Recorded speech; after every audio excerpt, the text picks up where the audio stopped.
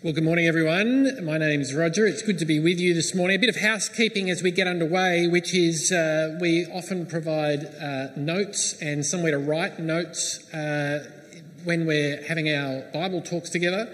So there were some of these when you came in, but if you missed one and want one now, just give us a wave and someone will bring it to you. Otherwise, if you can pick them up for your growth groups during the week. Well, rescue stories capture our hearts and minds, don't you think? When someone's in grave danger and their rescuers move heaven and earth to save them. I was thinking back about some of the great rescue stories that I've witnessed, whether it's Stuart Diver with the Thredbo landslide, or the 33 Chilean miners who were rescued. What about the Beaconsfield mine in Tasmania? Or the 12 trapped children in the Thai cave. Now, in each of these, it's easy to see the danger.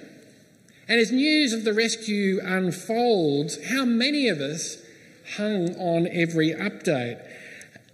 And when it was over, how much joy and elation did we experience? But as we heard that episode of Jesus and Zacchaeus read out this morning, did you recognise it? Now, I know you may have heard it already before, but what I mean is, did you recognise it as a rescue story? We might not see the great danger at first. It might not look like those other episodes that I referred to. Likewise, the heroics of the rescuer. But as we immerse ourselves in it today, we see it is like no other rescue. And as we hear it this morning, I wonder if you realise you're meant to see yourself in it, in Zacchaeus' rescue story, and even more widely in the unfolding rescue that we read in Luke. What he did here for Zacchaeus, Jesus can do for you. Has done for you. Now, isn't that a challenge and an encouragement to us today? And whatever our situation or experience right at the moment or collectively, we can be confident that our lives will be transformed when we embrace it, remember it, and live by it. We've been reading over Luke chapters 1 to 9, as Peter said, over the last term. And next week we start our Vision series for the 3 weeks. This week, in the week in between, I thought we'd springboard from where we ended in Luke 9, in Galilee to the north of Jerusalem, to Jerusalem itself and what must happen to Jesus in Jerusalem front and centre in our minds. We're going to sail over Luke 10 to 18, Jesus' journey to Jerusalem, sometimes called the travel narrative, but we will come back to that and look at that in more detail next year. But where we're going to land is our reading from 19, 1 to 10, with Jesus virtually on the doorstep of Jerusalem, with the riches of this short episode has to reveal to us. Jesus is passing through Jericho. Jericho is just down the hills. It's 25 kilometres away from Jerusalem. And as he walks through, the camera focuses in on Zacchaeus. Now, if I ever say Zechariah during this sermon, I mean Zacchaeus, but I've been looking at Zechariah all week for a few weeks' time. So I apologise for that, even if it's happened already and I haven't noticed. It might seem that Zacchaeus is a pretty normal guy with a pretty normal life. He probably thought the same too, but actually Luke wants you and I to see what grave danger he is in. He is in life and death danger. Verse 2, a man was there by the name of Zacchaeus. He was a chief tax collector and was wealthy. Now on the surface, that doesn't sound like a problem. But there are 2 signs of the danger he is in. First, he was a tax collector, and second, he was wealthy. Now, you've probably heard before how people felt about tax collectors in Zacchaeus' day. They despised them. It's not like that they worked for the ATO, as some among us do. Zacchaeus and his mates weren't collecting taxes for Israel, but for their Roman conquerors. These Israelites were considered traitors, and even if they claimed simply to be doing an honest day's work, these were people who, as long as Rome got their cut, could extort their own people to make what they wanted themselves. And so Zacchaeus was rich. Now, the other thing too is, if you've been reading long in Luke, that's another sign of the grave danger Zacchaeus is in. Because in the chapter before, in verses 24 and 25, Jesus looked at the rich ruler and said to him in a previous episode, "How hard is it for the rich to enter the kingdom of God? Indeed, it is easier for a camel to go through the eye of a needle than for someone who is rich to enter the kingdom of God." Now, that's pretty confronting, isn't it? And we too need to realise our riches as we hear it. The summary is, wealth makes it next to impossible to enter the kingdom of God. The third sign of the danger comes after Jesus speaks to Zacchaeus. I wonder if you saw it there when Jesus invites himself to lunch. Can you imagine, having people over to the house and thinking about what we've got to clean up before they get there? We've all had that experience, haven't we? Imagine what the household thought when Zacchaeus brought Jesus home. Anyway, Zacchaeus welcomes him gladly, but it's the people who are watching on who say in verse 7, the second half, "He has gone to be the guest of a sinner." Zacchaeus was an outcast from his people, estranged and out of relationship with them, but even, and much more seriously, an outcast from God. But as we read this episode, we're not meant to see ourselves, as it were, as the crowd do, on the high moral ground, looking down our noses at Zacchaeus and his guests. We're meant to see ourselves in Zacchaeus' shoes, because we too are sinners like him and in grave danger.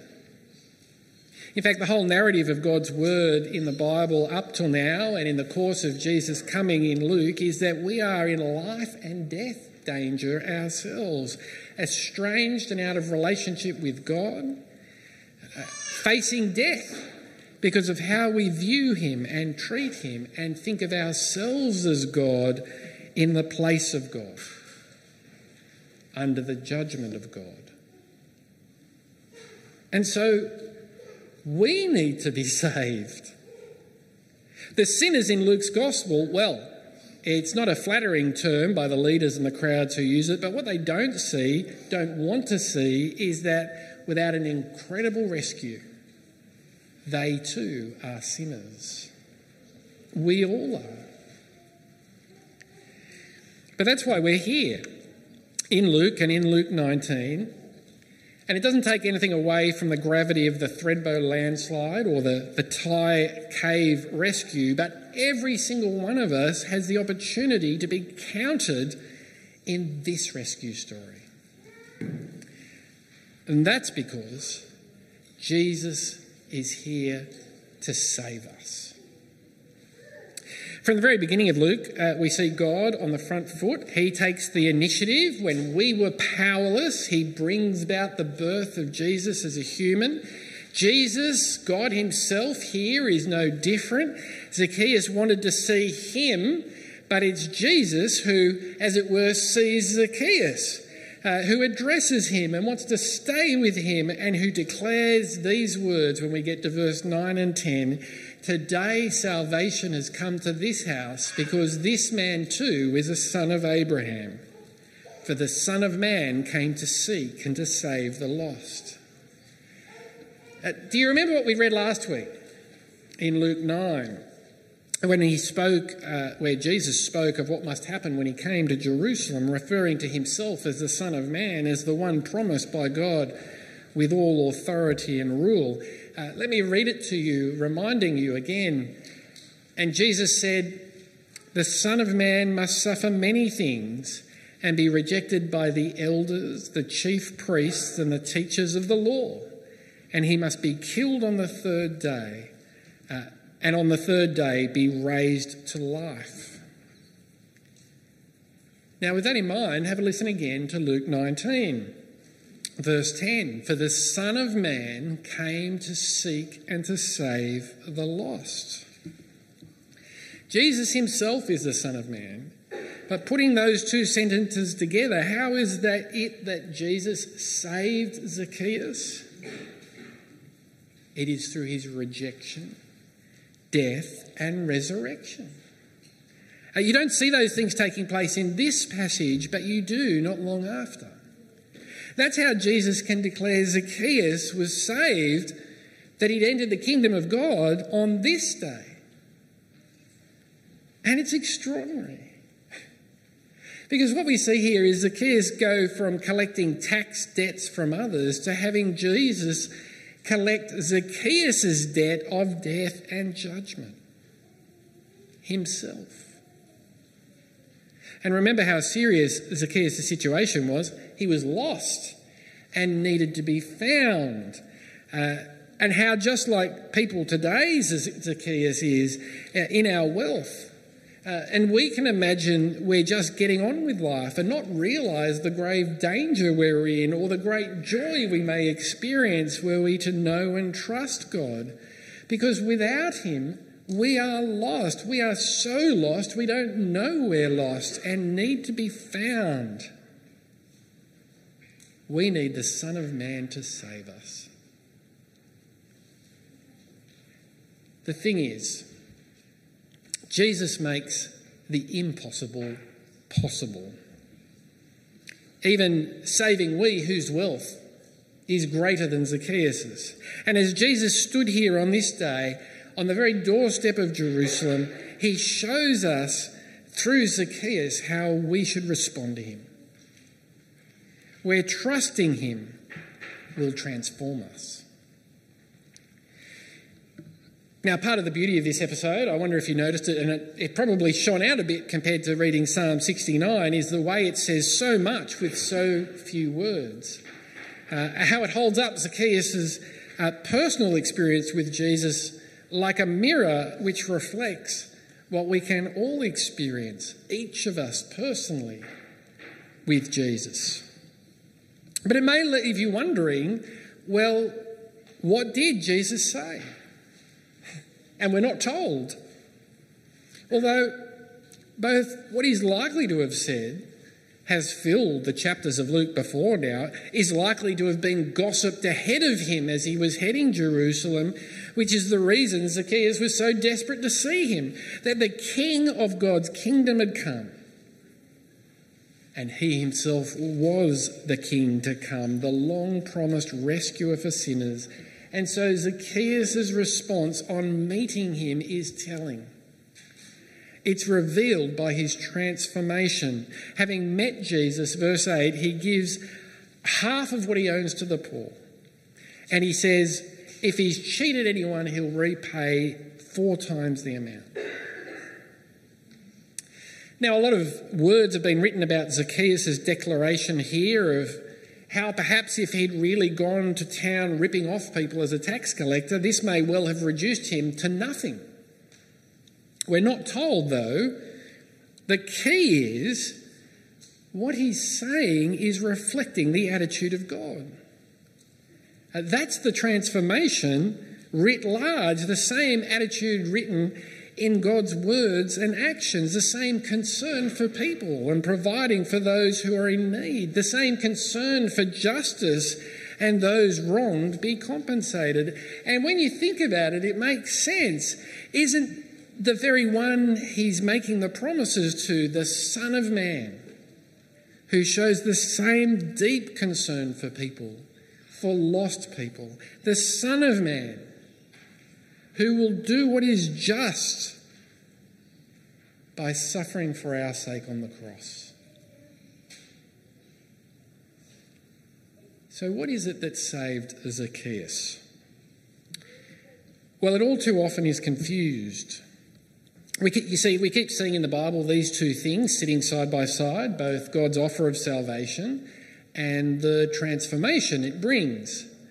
It's one of those conversations people therefore end up having because both are here, they're there, they're sort of intermixed together. So you'll hear people ask, well, am I saved by what I do or am I saved by what God does? Is it one or the other? And the answer is, we are saved by what God does. We are saved by grace, but it will transform us to do the good works God has prepared for us to do. Remember what Jesus said. Zacchaeus was a son of Abraham, and certainly he was by being a descendant of Abraham, but in the coming of Jesus we see with a new clarity all who trust the promises of God as Abraham did are sons and daughters of Abraham, and so together heirs of the kingdom of God. So many of us here today have had this same experience as Zacchaeus of meeting Jesus, of being found by him, of being saved by him, and we live with him as our Lord. And as we do that, so we grow like him, like loving and caring for those who are in need and choosing to support and stand with them. Like when we do the wrong thing by someone else, being open and honest about it and willing to repay such a debt. Like learning what others need as God sees their needs and loving them by meeting those needs. Like recognising that no one is too far gone or has done such wrong as to be beyond the saving arms of Jesus. God not only saves us to know him, but he saves us to be like him. Praise God for that. Now, I said earlier I'd come back to some thoughts on why we perhaps love rescue stories. I've got a few thoughts in mind, and I think they apply here in God's great rescue story. And the first is that people matter. We matter to each other, don't we? And while sometimes we take each other for granted, we know a human life is valuable and the death of anyone a tragedy. And that's because we're made in the image of God, valued by God, not made for judgment and death, but made for life with God. Here's another thought about rescue stories. I think when we hear them, we imagine ourselves, and if we were in the same situation, we'd love to think that someone else would rescue us, given the opportunity. Or if we were in their shoes, that we would rescue someone else. But here's my other thought.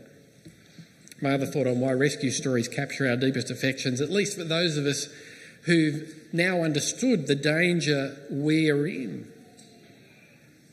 In God's kindness, we may see every other rescue as profoundly as they move us, as but a shadow of the incredible salvation Jesus brings.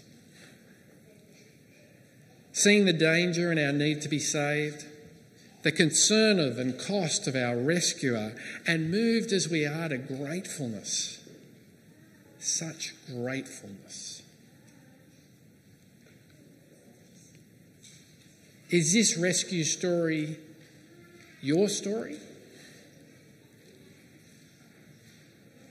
If you haven't yet embraced Jesus' rescue, perhaps the danger is only really dawning on you today as we speak. Maybe you've heard of the danger before, but just not got around to do anything about it, not yet grasped hold of the Saviour's hand.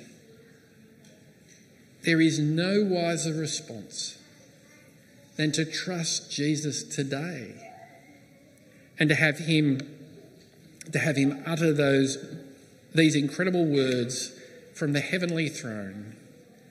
Today, salvation has come to this house because this person too is a son or daughter of Abraham.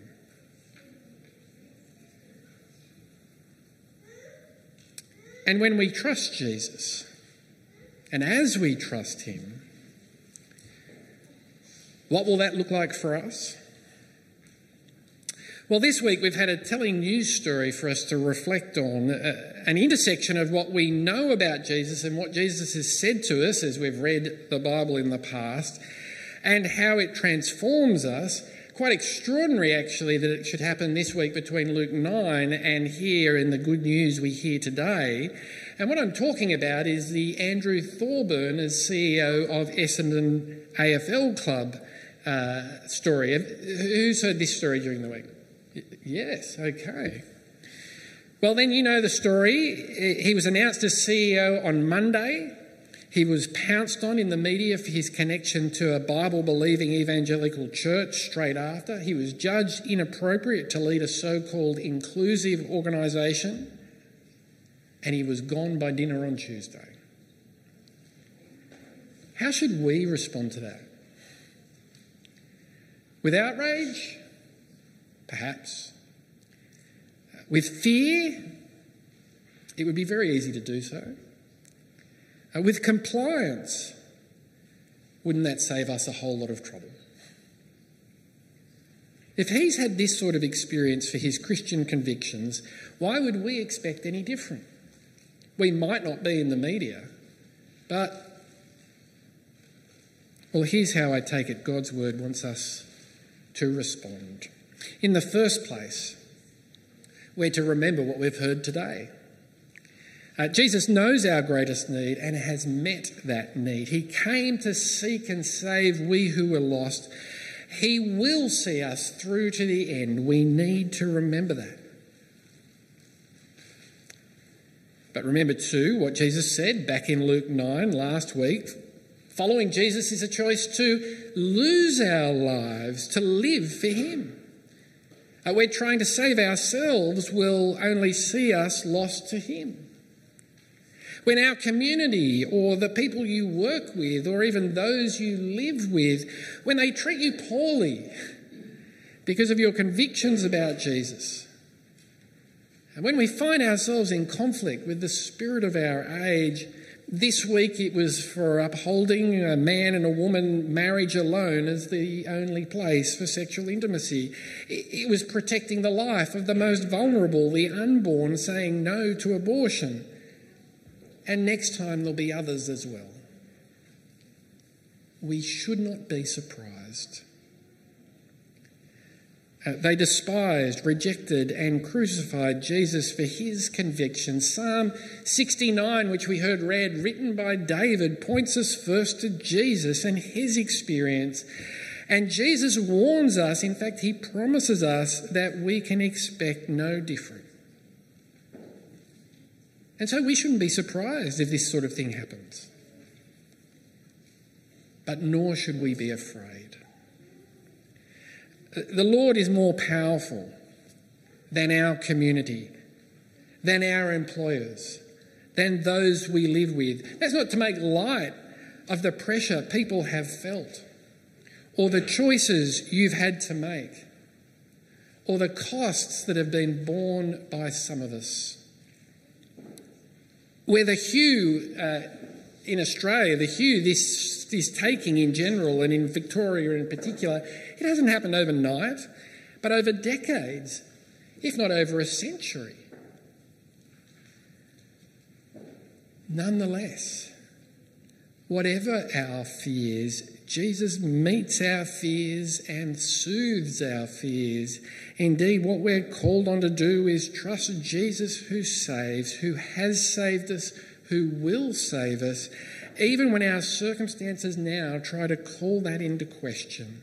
We don't need to protect ourselves at any cost or lash out at others or even scaremonger each other. Nothing we say or do we should allow to be motivated by fear. And so please don't hear me talking about this today as coming from that place. Instead, we should stand together as God's people. We need each other in this church. Andrew Thorburn in his church, each follower of Jesus in their own church. If you feel the temperature rising, I know the temptation is to take a break from church, either because it distances you from the convictions that are coming under fire, or because you're under fire and you're worn down and know you have work and family and they're fixed in life, and so treat each other and churching as optional. And whether we engage politically or not, and we live in a democracy, and let me remind you, you can be assertive about how you'd like to see our society operate, assertive like every other voter and those of us who can, motivated not by fear but by love of others. I think we should. But it's not policy and politics that will save us either, but the love of God in Jesus, the Son of God. And so we should and we can act with integrity, consistent with our convictions, established in God's word, not massaging them to make them more acceptable. We can't control how others will respond to us. We never could and we never will be able to. And I know we don't know the immediate consequences and what they'll be when we stand on this ground, but that is even more reason to live transformed lives in Jesus, the lives he's given us to live in grateful response to him and in order to please him. Finally, we should at this time ever be ready to give the reason for the hope that we have. Now, this is a pretty unusual thing for me to do, to read you a passage that's sort of off, different from the passage we've been looking at as the second last thing I'm going to say. But nonetheless, with Luke 9 and 19 and what's happened this week, which this week is not something new, it's just seeing the tip of the iceberg of something that I know you know has been going on, and Jesus told us would go on. But 1 Peter 3 from verse 13 just nails it. I think it would be helpful to hear it read again. Hear it read. Peter writes, "Who is going to harm you if you are eager to do good? But even if you should suffer for what is right, you are blessed. Do not fear their threats. Do not be frightened. But in your hearts, revere Christ as Lord. Always be prepared to give an answer to everyone who asks you to give the reason for the hope that you have. But do this with gentleness and respect, keeping a clear conscience, so that those who speak maliciously against your good behaviour in Christ may be ashamed of their slander." In all this, outrage and fear and compliance are so often self-serving rather than Jesus serving. But when we endure suffering for the name of Jesus, in God's good purposes, it provides opportunity to point others to him, to share the salvation we have received with them, so that together we who are lost may have life in him. I'll lead us in prayer. Dear Father in heaven, we thank you again for the wonder of all that you have done in Jesus. And we pray, Heavenly Father, that in his coming, as you shine a light on our need, so we see in even greater brightness the incredible goodness of your rescue in him. Help us, we pray, in dependence upon Jesus, to live transformed lives by your Spirit at work in us, standing firmly upon your word, loving others and each other, drawing from the deep well with which you have loved us. And by your Spirit, we pray, may each of us know you and persevere in you to the very end. We ask in Jesus' name.